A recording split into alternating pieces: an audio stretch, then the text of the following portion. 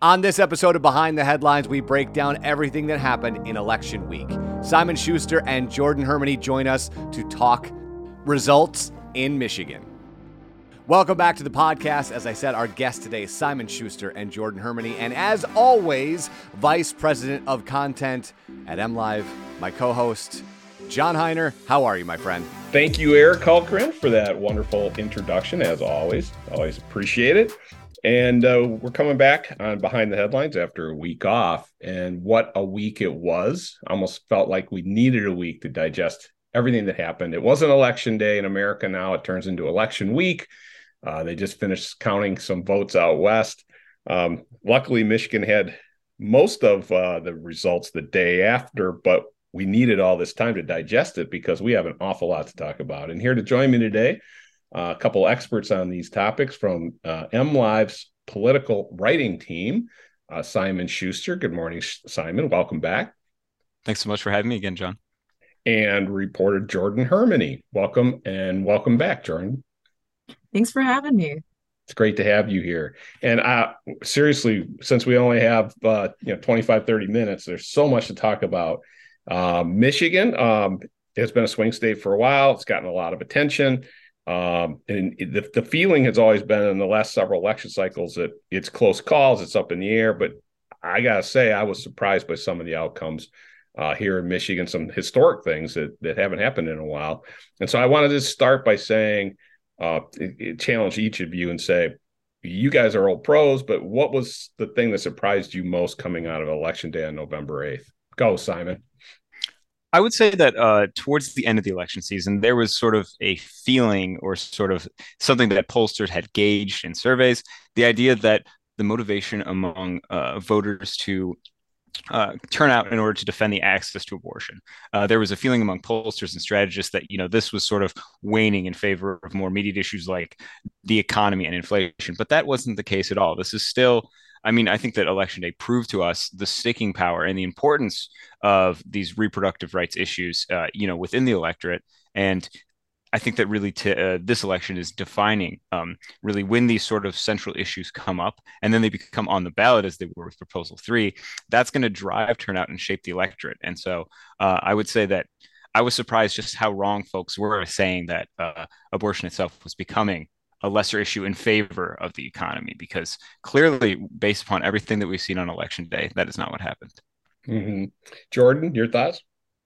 Yeah, not to steal what he said, but I mean, in conjunction with that, I also have to say the Democratic Party taking the Michigan House, we had seen a ton of momentum out of the Senate Democrats. If you remember, there was Senator Mallory McMorrow, who went viral, became like a national media darling after she was the recipient of some verbal attacks by another senator, Senator Lana Theis, who accused her of being a groomer. That kind of like set the stage for Democrats in the Senate in terms of, getting this big backing. I mean, McMorrow immediately saw tons of fundraising to support her. But in the House, you didn't really see that same level. I know House Democrats were insanely, they very much did believe that they had the momentum, but I mean, they believed that they had the momentum in 2020 and we didn't see that occur.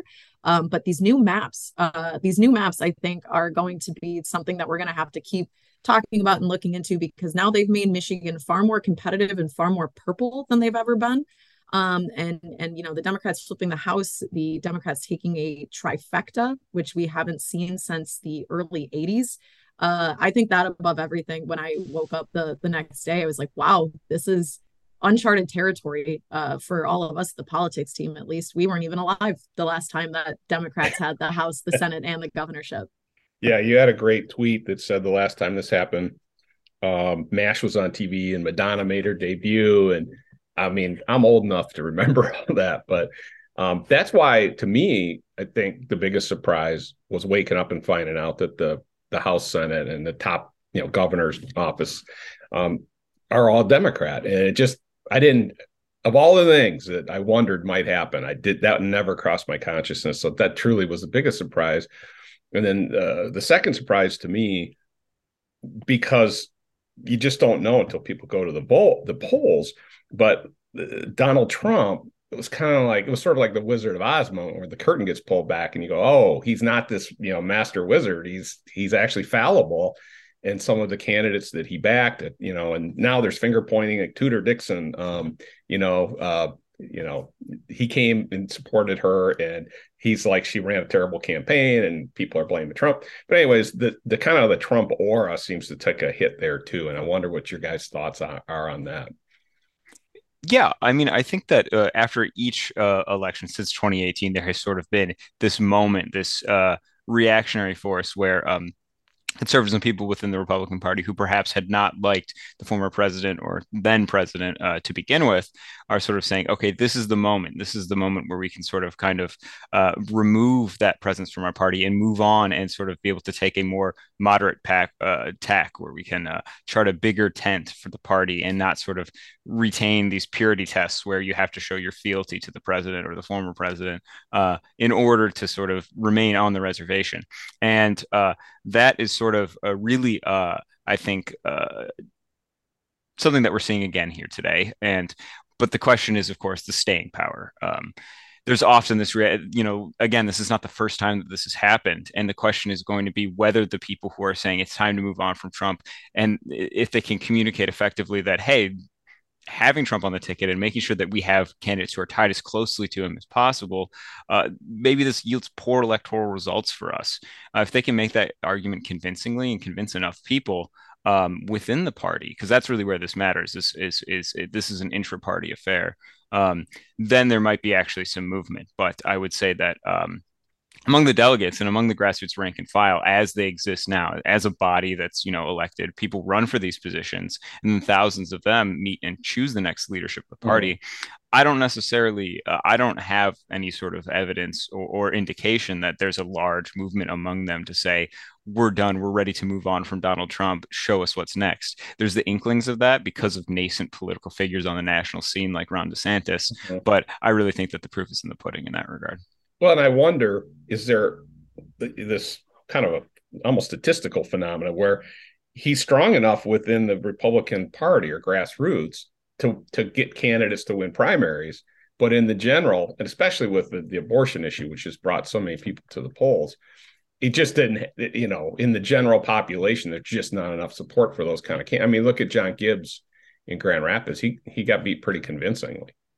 Yeah, I mean, I think that this election, the coattails candidate was Gretchen Whitmer. I mean, it would be hard to look anywhere else than the governor's office than to thank for the fact that we are going to have Democratic majorities in both legislative chambers.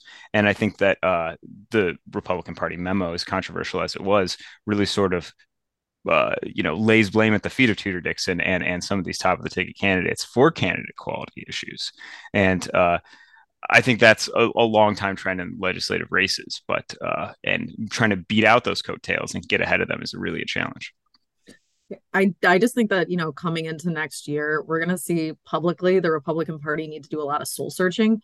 I mean, that same memo blamed Dixon for sort of perpetuating what we would, refer to as culture war issues. You think about trans children participating in sports, or obviously she had the very divisive stance on abortion for no exceptions, even in cases of rape or incest.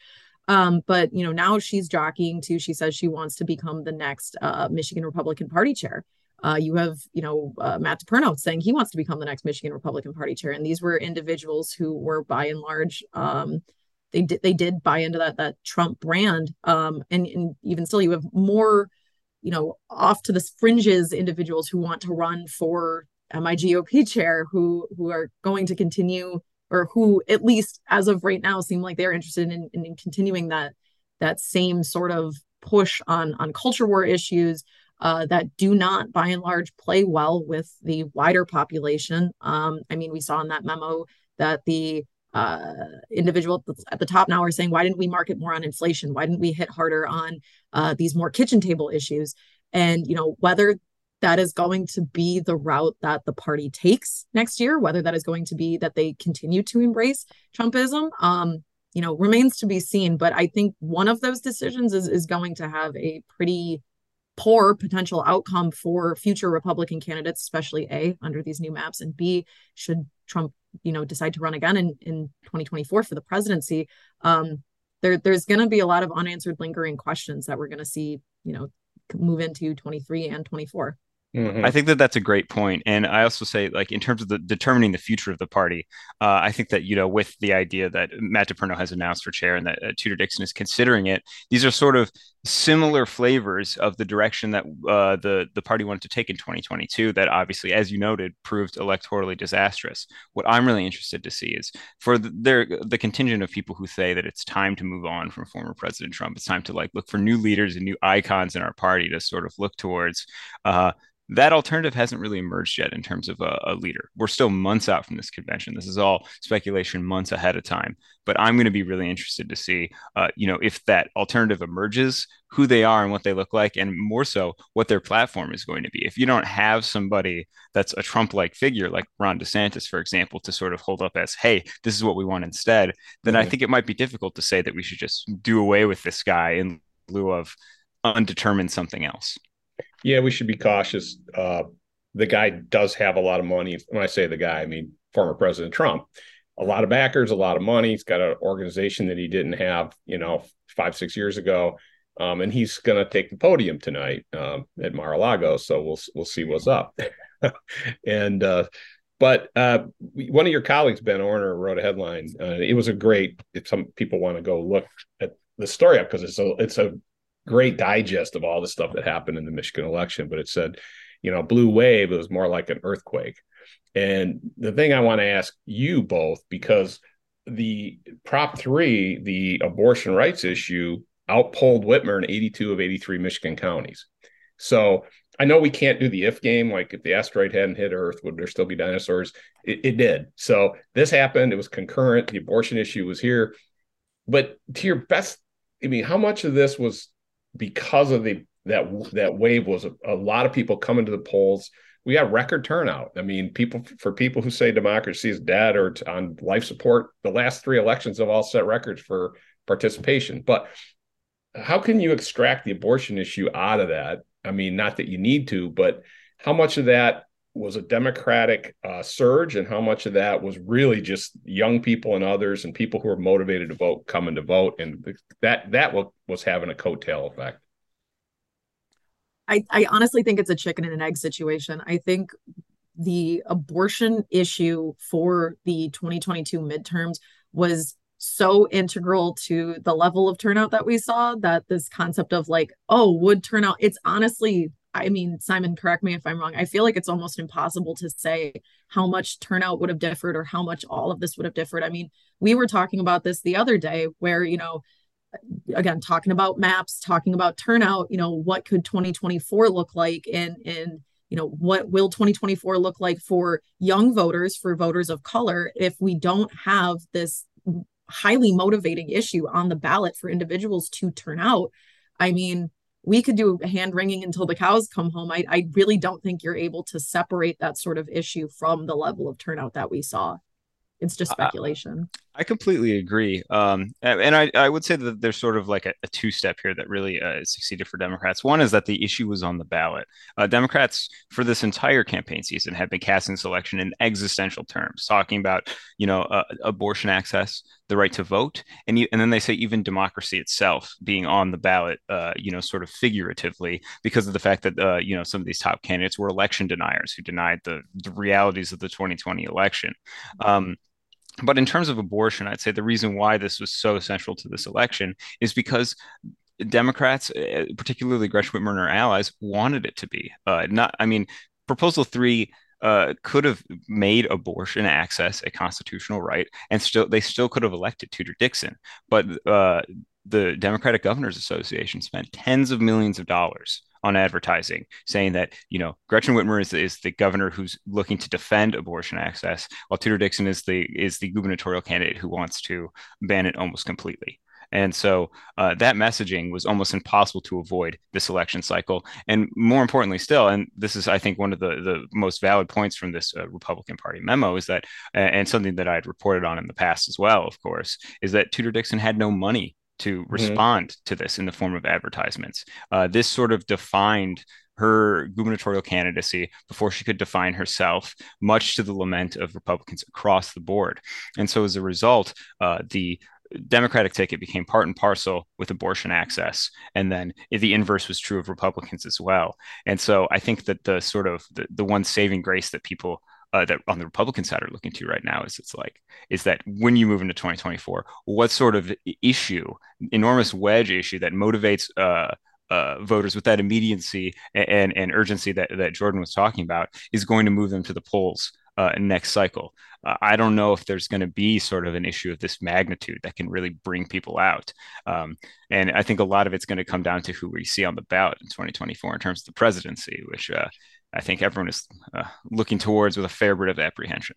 Go ahead. I was going to say exactly that. I mean, if Trump ends up on the 2024 ballot, should he, announce a presidential run, I mean, that may be nothing but a boon for Democrats come another 2 years, because it is yet again another issue that they can point to their constituency and say, hey, unless you elect us, unless you, put potentially President Joe Biden back in office, unless you come out in droves for us, here is your alternative. But I mean, whether they're going to have anything after that, should Trump not announce, which, remains to be seen. It's going to come up to the Democrats to make sure that they have that motivating issue for their voters at the polls, because by and large, it appears that is what it is going to take to turn out these voters in these droves. Mm-hmm. I don't take anything for granted, but the last I checked, Trump had never won an election in the popular vote in his political career. So I just lay that out there. I mean, in terms of as a strong candidate, as a candidate who can get enough people. Now, he did get 80 million votes, but he lost. So we keep seeing these. And now that here in Michigan, one of the proposals was to improve access to voting, to broaden access to voting. And you were going to say something, Simon, and I'll let you. But after you do, I do want to come back to some of the things we're seeing with younger voters, too, because they're starting to see some trends emerge there. Now, maybe abortion was the issue that brought them out. But that being said, 2 years from now, we're going to have these people are already politically engaged in their voting. So anyways, Simon, you were going to say something. I was just going to say that if, we see a 2024 where it is a rematch of Joe Biden and Donald Trump once again, we look to the last two elections in Michigan. These are elections with record turnout, both for a presidential year and a midterm election year. And I don't necessarily I shudder to think what sort of voter participation and turnout is going to be with a rematch of these candidates, just because a majority of Americans think that both of these folks should not run again for the presidency. And it may just happen anyway. And so given the way Americans view their politics these days and sort of the cynical view that Americans have adopted of our political institutions, I am really looking closely at, sort of how people are going to view this upcoming election cycle with these two candidates if they are on the top of the ticket. I think that it's going to create a lot of challenges for both parties, and not in the ways that we like to see. And I am personally apprehensive as to what that's going to mean in terms of our political rhetoric, how they're going to try to get people to vote under those circumstances. Mm-hmm. Okay, I brought up the issue of younger voters. I mean, we did see the example on the campus of U of M where people waited 6 hours in line. Like college students do, they waited till the last minute, registered to vote and voted in the same line. But what did you see in Michigan and nationwide in terms of turnout, that the youth aspect of this and what that may portend? Well, this concept that younger voters aren't interested in voting is just patently false. Like, I remember being in high school and being chastised saying, like, kids your age, they don't care anything about politics. That cannot be said for current voters, current Gen Z voting age constituents. I mean, they showed out in droves. You can thank college age students specifically for Alyssa Slotkin being reelected. Slotkin herself even came out and said, college students who stuck in line, who turned out in droves, women who, turned out in droves, they are the reason why I am standing here as your congressional elected representative yet again.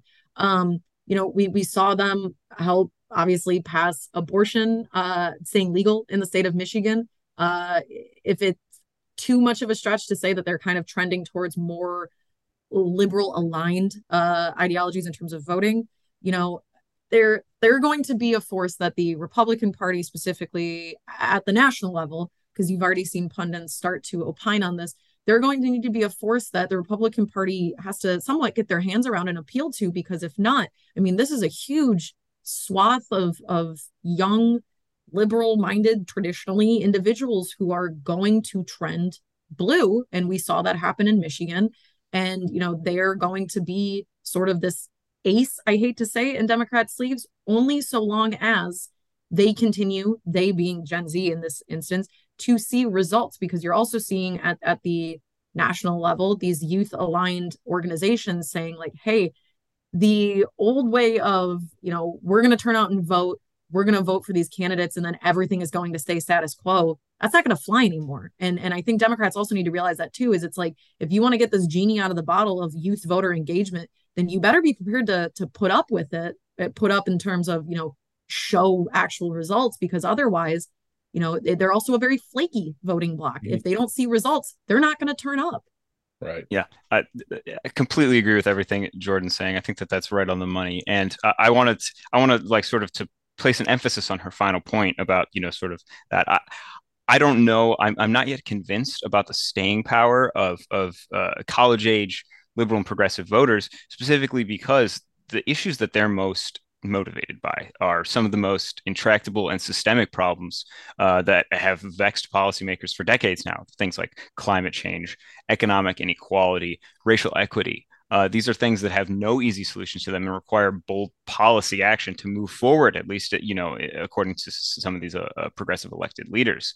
And so, as Jordan said, if they don't necessarily see results in some of these categories, I think it might be difficult to motivate them to vote into the future. And I'm so glad I get to throw this word in here, but it's because I think, our government is moving and trending towards a gerontocracy. We have a lot of old people in office, and that I think is frustrating to a lot of younger voters, especially when they see these issues like climate change, where the full effects are not going to be found in the lives of our elected officials, but rather in the lives of them and their children, who will be really bearing the brunt of sort of some of these, big ecological issues moving forward.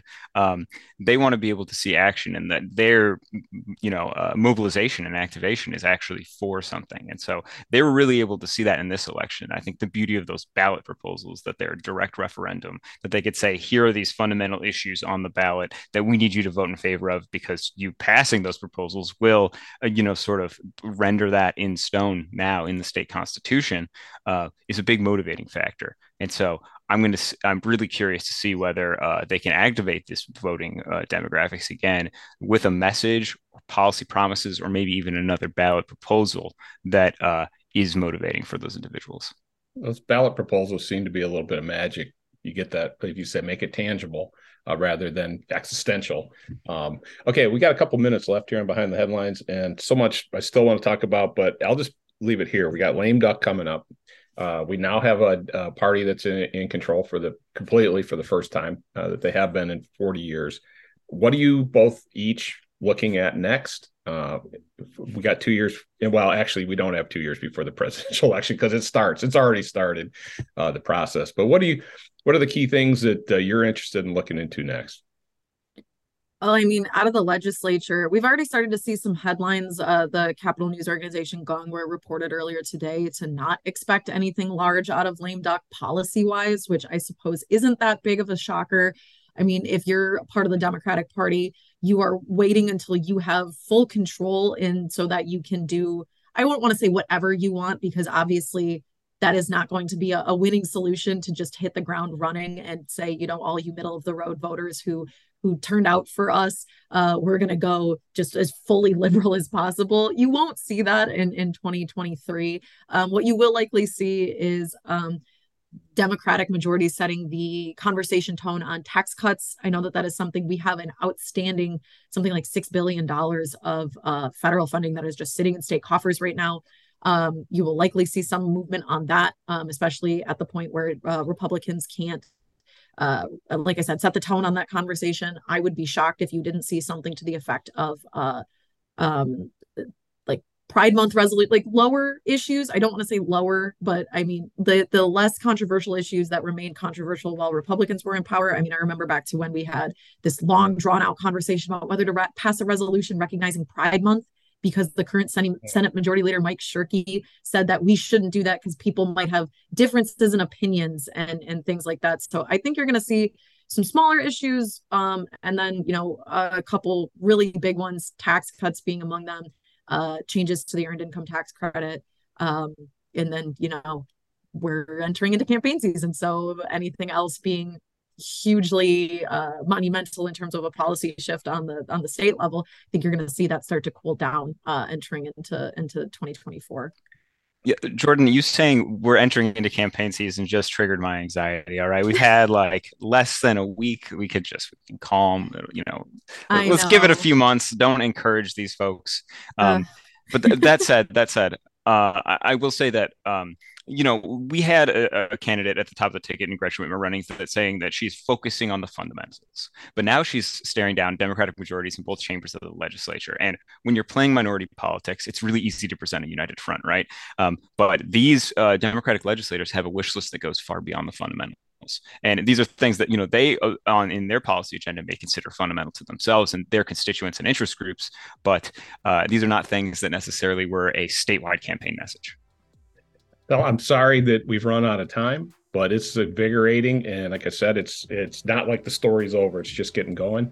I want to thank Simon Schuster and Jordan Hermany for joining this morning. Hopefully you've got your rest now back after a very, very busy election season. And thanks for the great work you've done on behalf of MLive's readers. And for that, it's a wrap on Behind the Headlines, and we'll join you again next week. Thank you. And there they go. Big thanks to Simon and Jordan for joining us. And as always, if you like what John and I are doing, like, comment, and subscribe wherever you get your podcast. Till next week, he is John Heiner. I am Eric Hulkran, and this is Behind the Headlines.